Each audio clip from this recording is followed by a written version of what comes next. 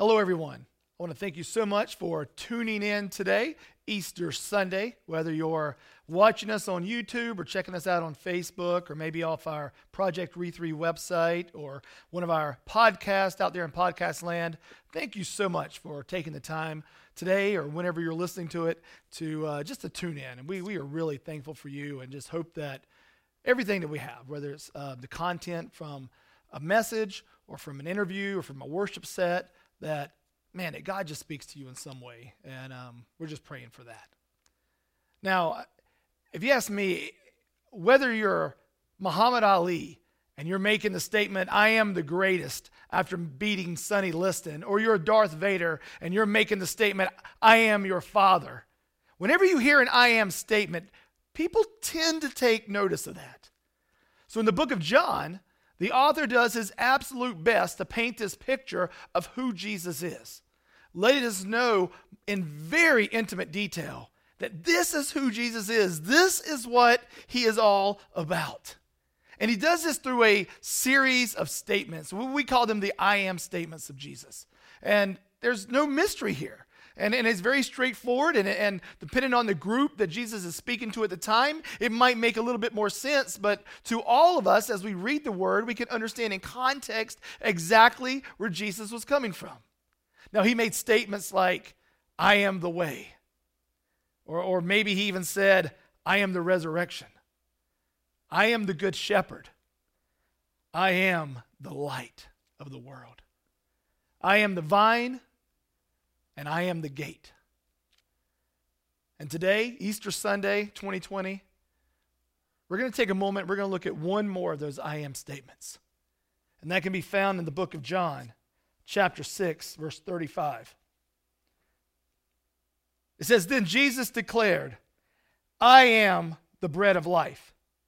He who comes to me will never be hungry, and he who believes in me will never be thirsty.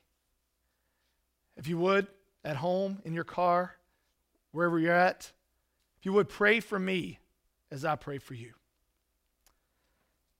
Lord, we come before you right now. We thank you so much for this Easter. We thank you so much for all that you are doing for us, that you have done for us, and that you will do for us, Lord.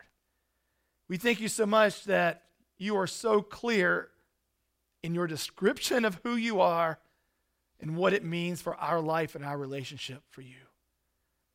Whether it's the way or the resurrection, light, vine, gate, Lord, you are all of those things to all of us.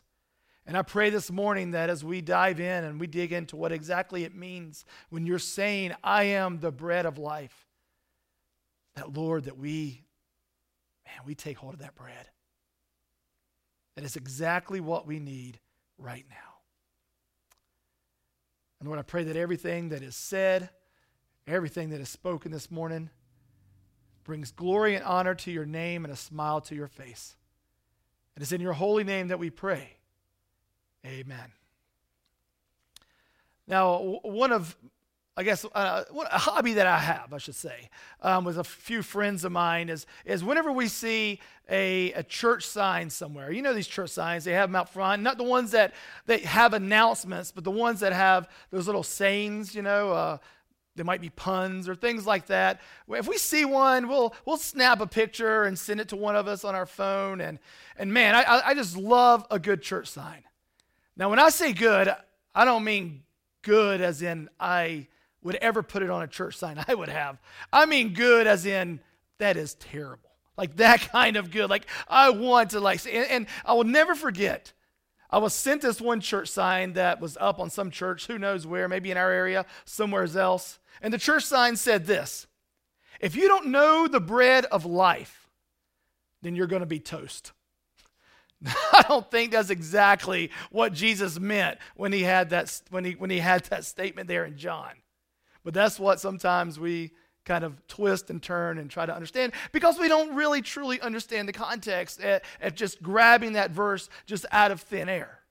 So I'm going to kind of sum up chapter 6. Now, if you want, at some point, I want to encourage you to dive into John chapter 6. There's about 59 verses there that really go into great detail about what all is happening in Jesus' life and the context at which he makes this statement about being the bread of life.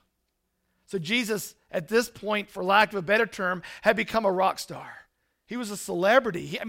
He was out healing people who had been sick, people who had been blind, people that since birth. And here Jesus is going around healing them and performing all of these miracles. If there's someone like that in your life, you're probably going to follow them.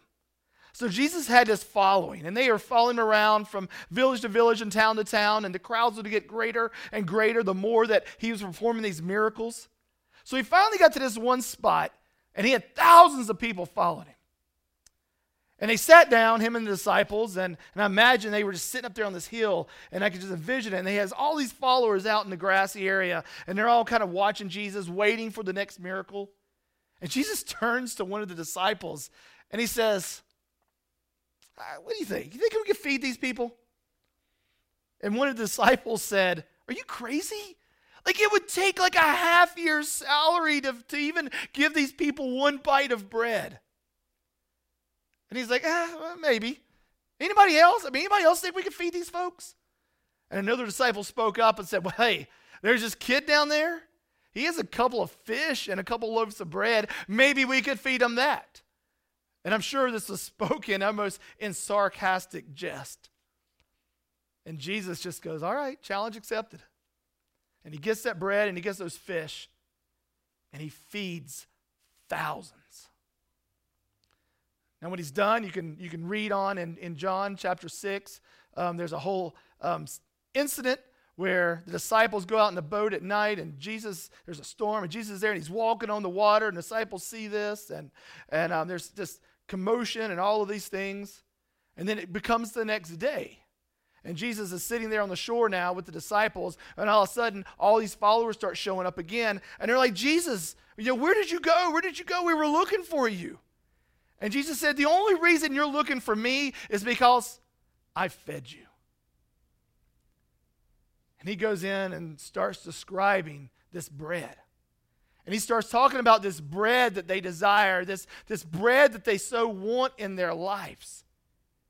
And he says, look, you're wanting this bread that I fed you the other day, but I am the bread of life.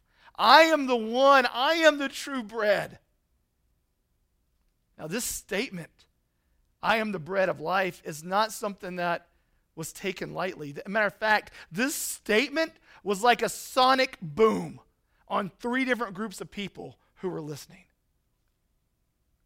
And I think if we're really honest today, all of us fall into one of those 3 groups. Now, the first group that would have heard this statement and been really taken back, this is the group of people that were under outside control. These were the Jews. You see, the Jews were having to live under Roman control. And one of the ways that the Romans controlled the Jews was they controlled the bread.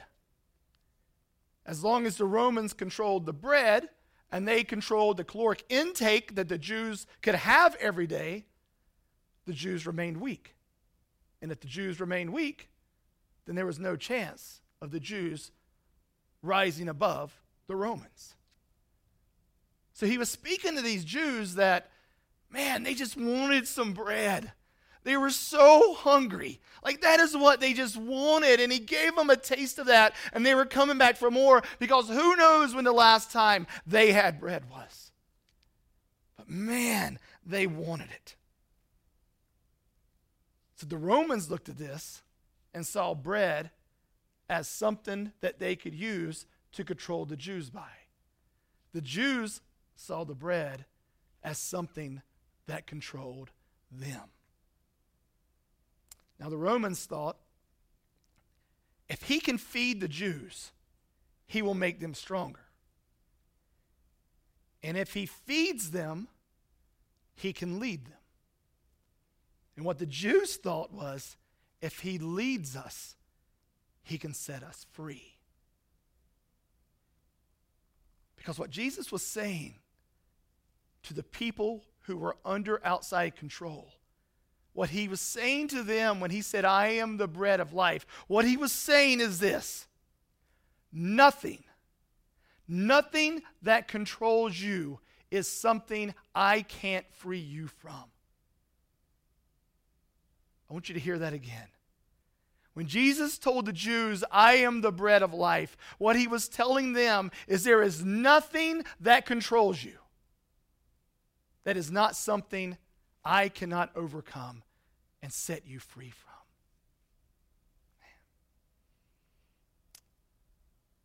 That bread of life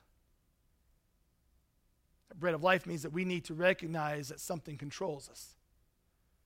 The Jews had to recognize that they were under the control of the Romans because they lacked the physical bread.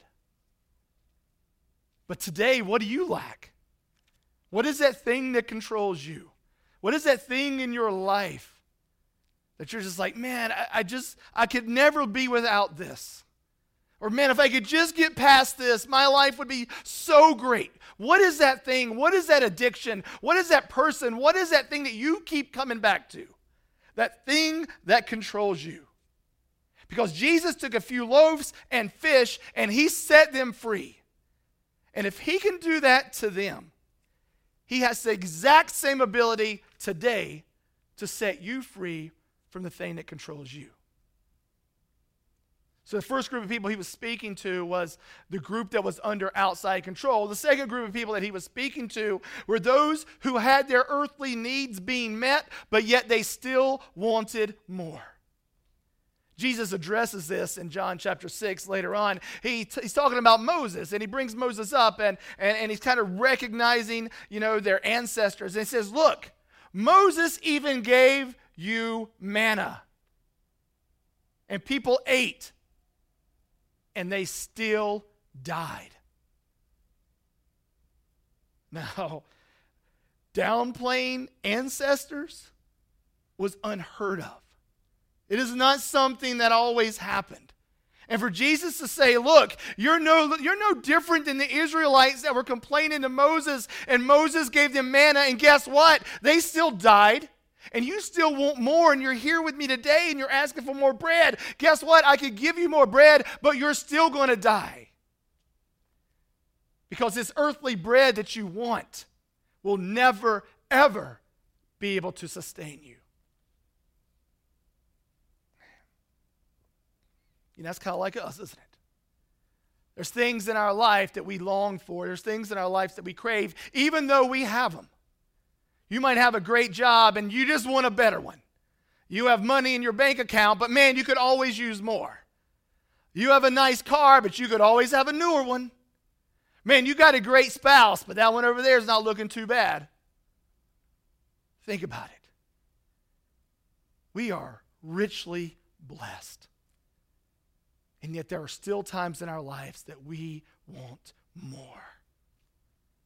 And you say, man, but Mike, my life is so full. My life is so beautiful. My life is so amazing. And it is.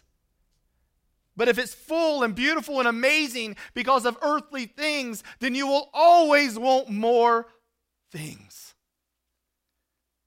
Man. And what Jesus is saying is, no matter what you have right now, you will always want more. Because every single thing that meets your earthly need at some point will go away.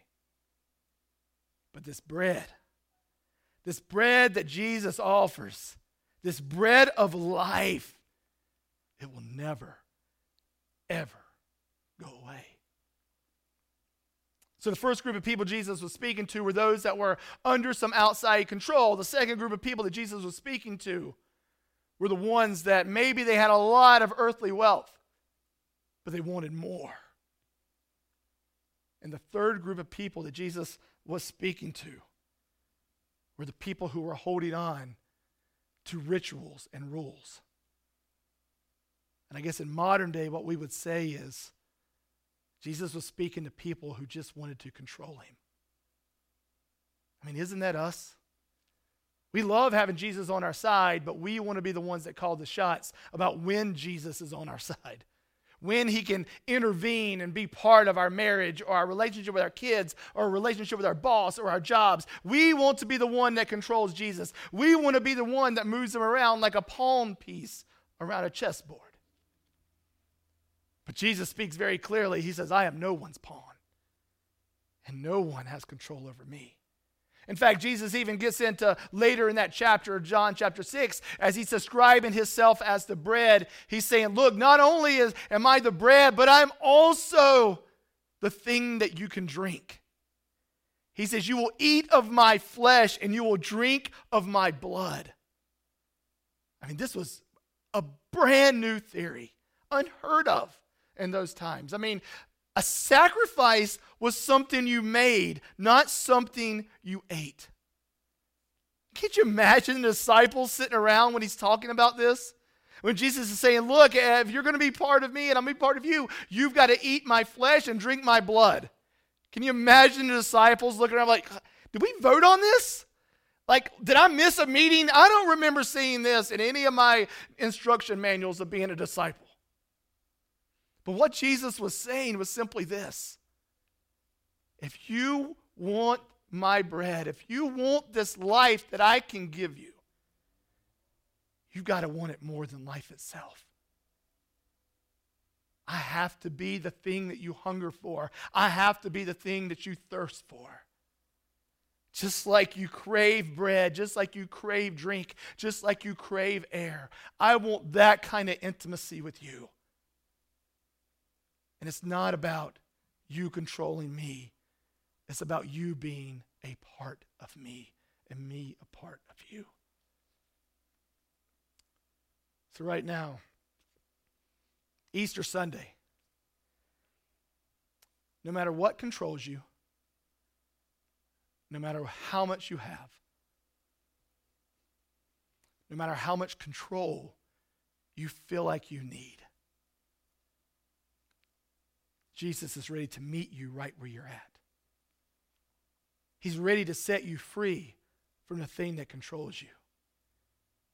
He's ready to give himself to you so you no longer have to keep trying to fill your life with earthly things that will always fade away. And he's telling you, you don't have to try to control everything anymore. That he is in control. He is the bread of life. Let him in.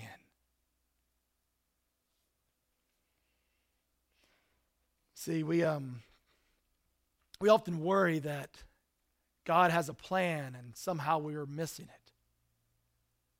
I want you guys to understand, Jesus didn't die to give you a plan. Jesus died to give you a life. He said, I am the bread of life. He wants that life for you. He wants that freedom for you. So if not now, when? When are you going to stop letting that addiction control your life? When are you going to stop wishing for more earthly things in your life? And when are you going to give up control? Jesus is the bread of life. He is the resurrection. He is the way. He is the gate. He is the vine. He is all of these things. And my prayer is that he's all of these things to you. No matter where you're at, no matter what you've done, no matter where you're headed right now, Jesus is ready to meet you right where you're at and give you that life that you desire. Let's pray. God, right now I pray for every single person watching or listening. I pray for marriages to be healed. I pray for families to be healed, for bodies to be healed. Lord, for anyone that is just under the control of an addiction, under the control of something or someone, God, I pray you give them freedom. God, I pray that they receive your bread and they can feel that freedom for the first time. Lord, for those that really believe they have it all, that maybe they live in the land of plenty, but yet at the end of the day, they still want more. Lord, I pray right now you reveal yourself to them as the more. God, for those who just are clinging to control, maybe even trying to control you, I pray this morning they open their hands. They taste of your body. They drink of you, Lord.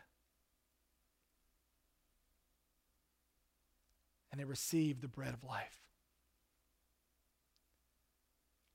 Lord, thank you so much for not just coming to this earth, but for giving your life on the cross and rising again so that in your life we may live too. It's in your holy name that we pray. Amen.